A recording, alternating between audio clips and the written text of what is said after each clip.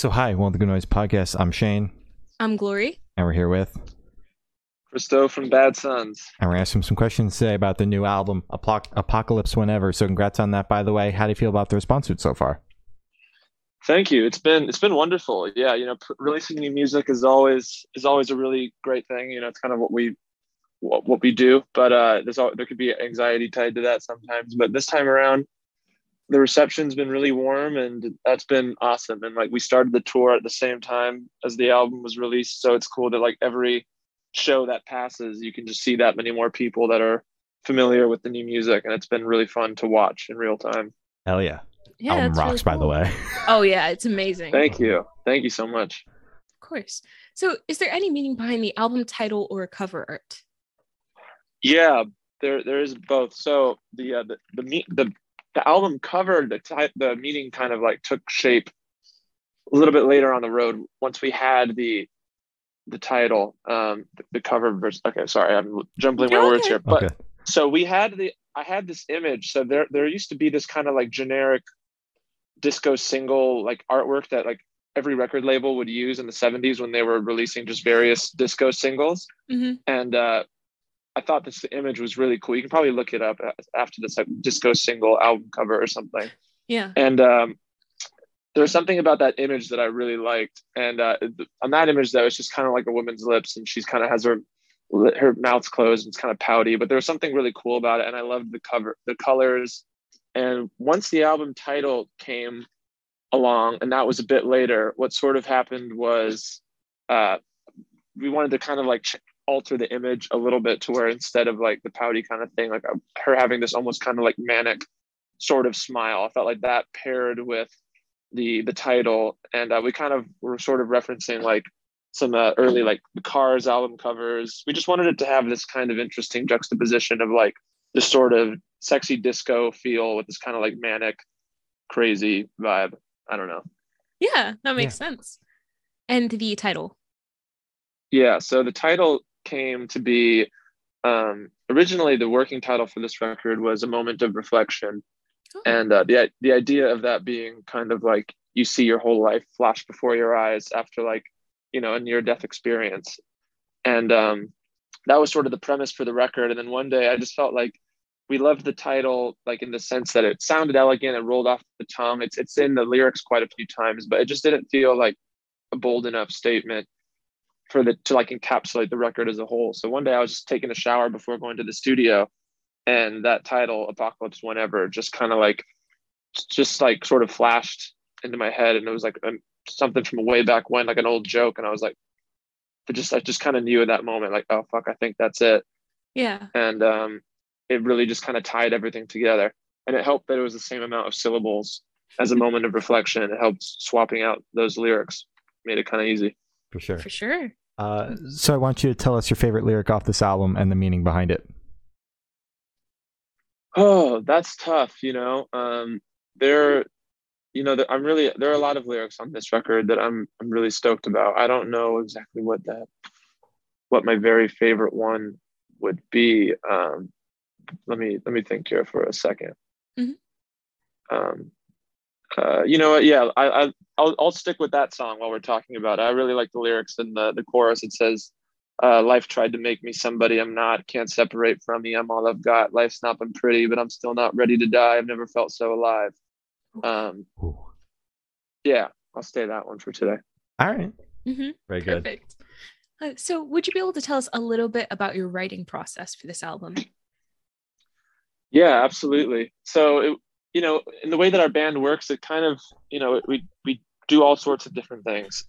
Oftentimes what will happen is I'll put together some demos. I write music a lot at home on my own time, and then I'll sort of send them out to the guys, and whichever songs are sort of getting everyone excited, what we'll do is then we'll take that into our rehearsal studio and we'll start playing the music all together, and then sort of flesh out the song, the four of us, and then we'll involve our producer, and kind of it goes that way. Sometimes the song will kind of just fall out of thin air. Someone will play a riff in the room and somebody else hears it and starts playing on top of it. The music kind of starts falling like dominoes.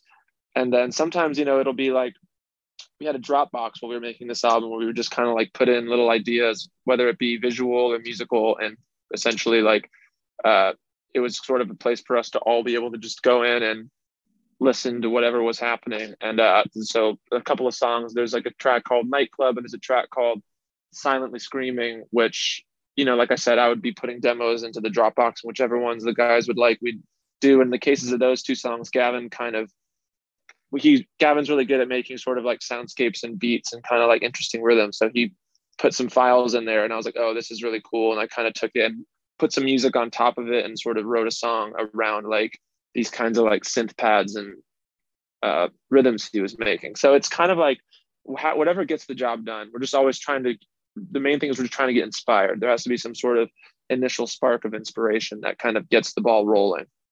I love how organic it is. Oh yeah, it's never forced. I feel like when you try and force it, those are often the songs that just turn out like okay. Mm-hmm. Yeah.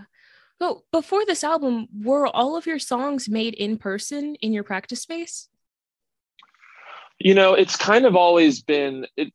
There's always an element of both things. And what we do, there's a lot of individual work. Like I said, I'll usually kind of write and record demos at my home studio, wherever that is, and then bring it to the guys, and then we'll flesh them out together.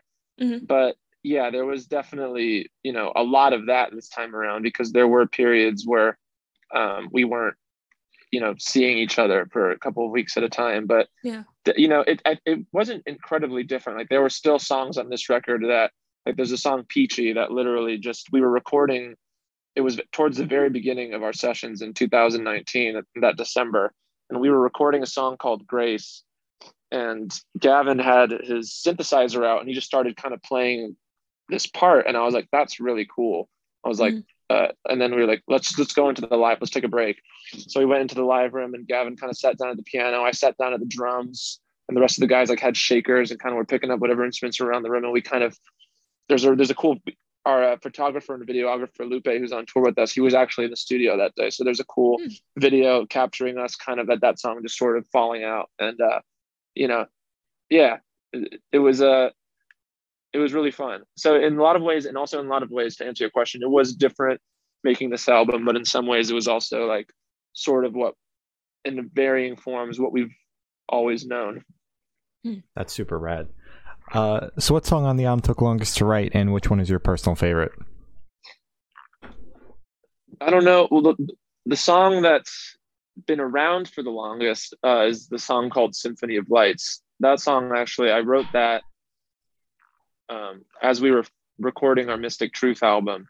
I remember we were in the studio, and I was like, sometimes you get that feeling of like, well, maybe we need one more song. And so that one sort of came, and I remember I was like, this is something really special, but it just felt like we didn't have the time that we needed to like give it the proper life that it wanted to have. So we decided to hold on to it for later, and I'm glad we did. But that song kind of sort of arrived pretty fully formed once it did happen. So it's been around for the longest, but it did take the longest to write. I mean, I think maybe a song like, there was a lot of initial writing and then revisiting lyrics for me on this album. I had to like, you know, sometimes it's easy to like write technically a whole song in a day or in like a couple of hours. And it can be, well, you know, if you've been doing it for as long as us, it can be like a song. It's a presentable song. But for me, that wasn't ever going to cut it. It needed to be like, it's always about going above and beyond and kind of going past your threshold for what you think you're capable of. So there was a lot of rewriting, and songs like Silently Screaming, Life Was Easier, Apocalypse Whenever, those all definitely benefited from that. I would say maybe one of the toughest ones lyrically to write was Apocalypse Whenever, just because there was always that kind of pressure of like, this is going to be the opening song. We knew that from the beginning, and this needs to kind of like really set the stage.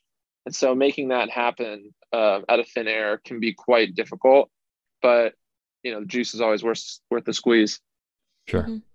And your favorite on the album? It changes from day to day. I really am. Lately, I've been really partial to the song Life Was Easier, When It Only Cared About Me. It's been really fun to play live. I also really enjoy, there's a song called Electric Circus, which I think people have been really sort of kind of surprised by and really enjoying amongst our fans. So that's another favorite of mine. Hell yeah. Solid picks. So would you be able to tell us where your headspace was at while you were creating this album? Yeah, kind of all over the place. I think sort of we were handling the situations of the world kind of like everybody else, rolling with the punches, not really sure what was happening the majority of the time, but trying to sort of stay sane and navigate through. And that's kind of a lot what I think the lyrical themes on the album are sort of talking about is just kind of trying to find your place. And ultimately it's an album about love and you know, not losing sight of the important things of life and kind of taking the time to like smell the roses and really not take any of the time that you're given for granted. So yeah, the headspace was definitely I was in a really creative headspace all the while. Like I felt like even though the world was kind of going crazy, like we had this safe haven, which was either the studio or just music itself to kind of get lost in, and really like that sort of took precedent over everything else. And like that was sort of a really sacred thing, having that ability to like really dive into the music and like really sort of pour our souls out into the album was kind of like a saving grace. So I think I felt really appreciative of having that throughout the album. For sure. I'm glad you guys had an outlet. For sure. Yeah, you know, it's something we don't take for granted. Definitely. Sure. Yeah. So how do you recommend your fans to listen to this album for the first time? Should they do it in the car with friends, in the dark with headphones on, workout album, party album? What do you personally recommend?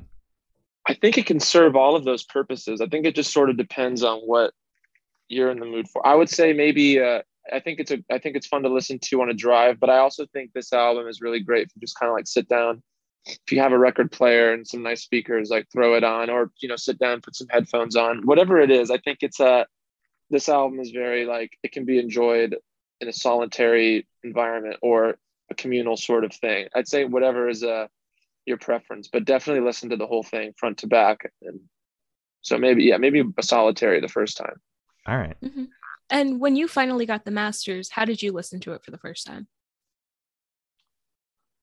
I plugged my laptop into my like speakers, the systems at home that I used to record, and I just kind of like put it on and sort of closed my eyes and sat in my living room and just let it play.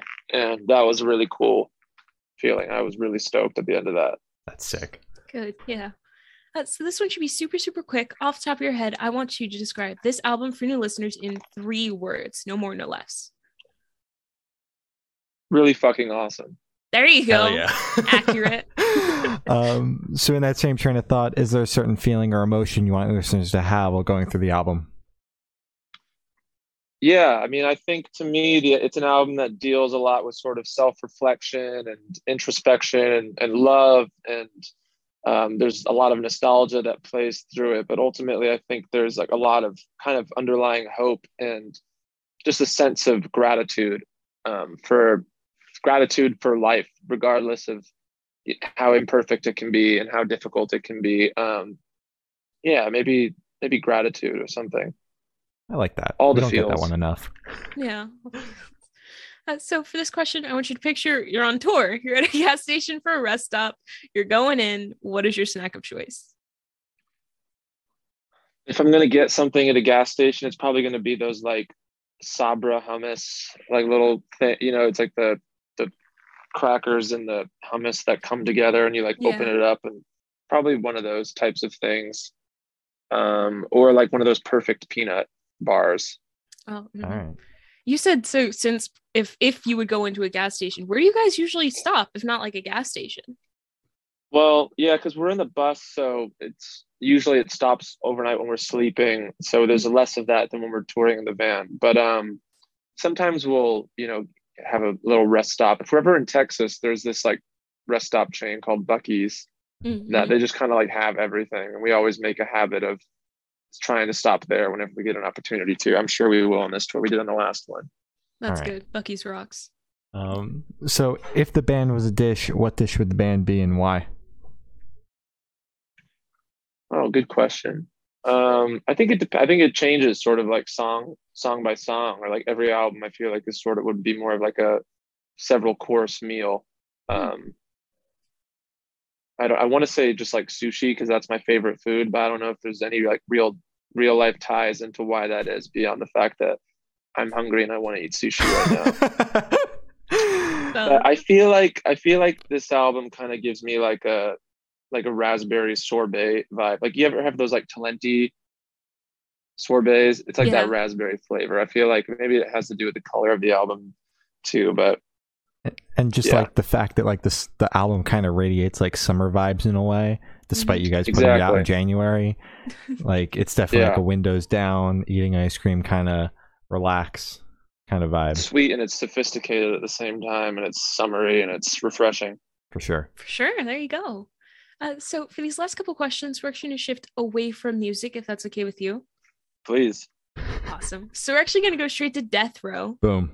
So if you're on Okay. death row, what would your last meal be with a drink?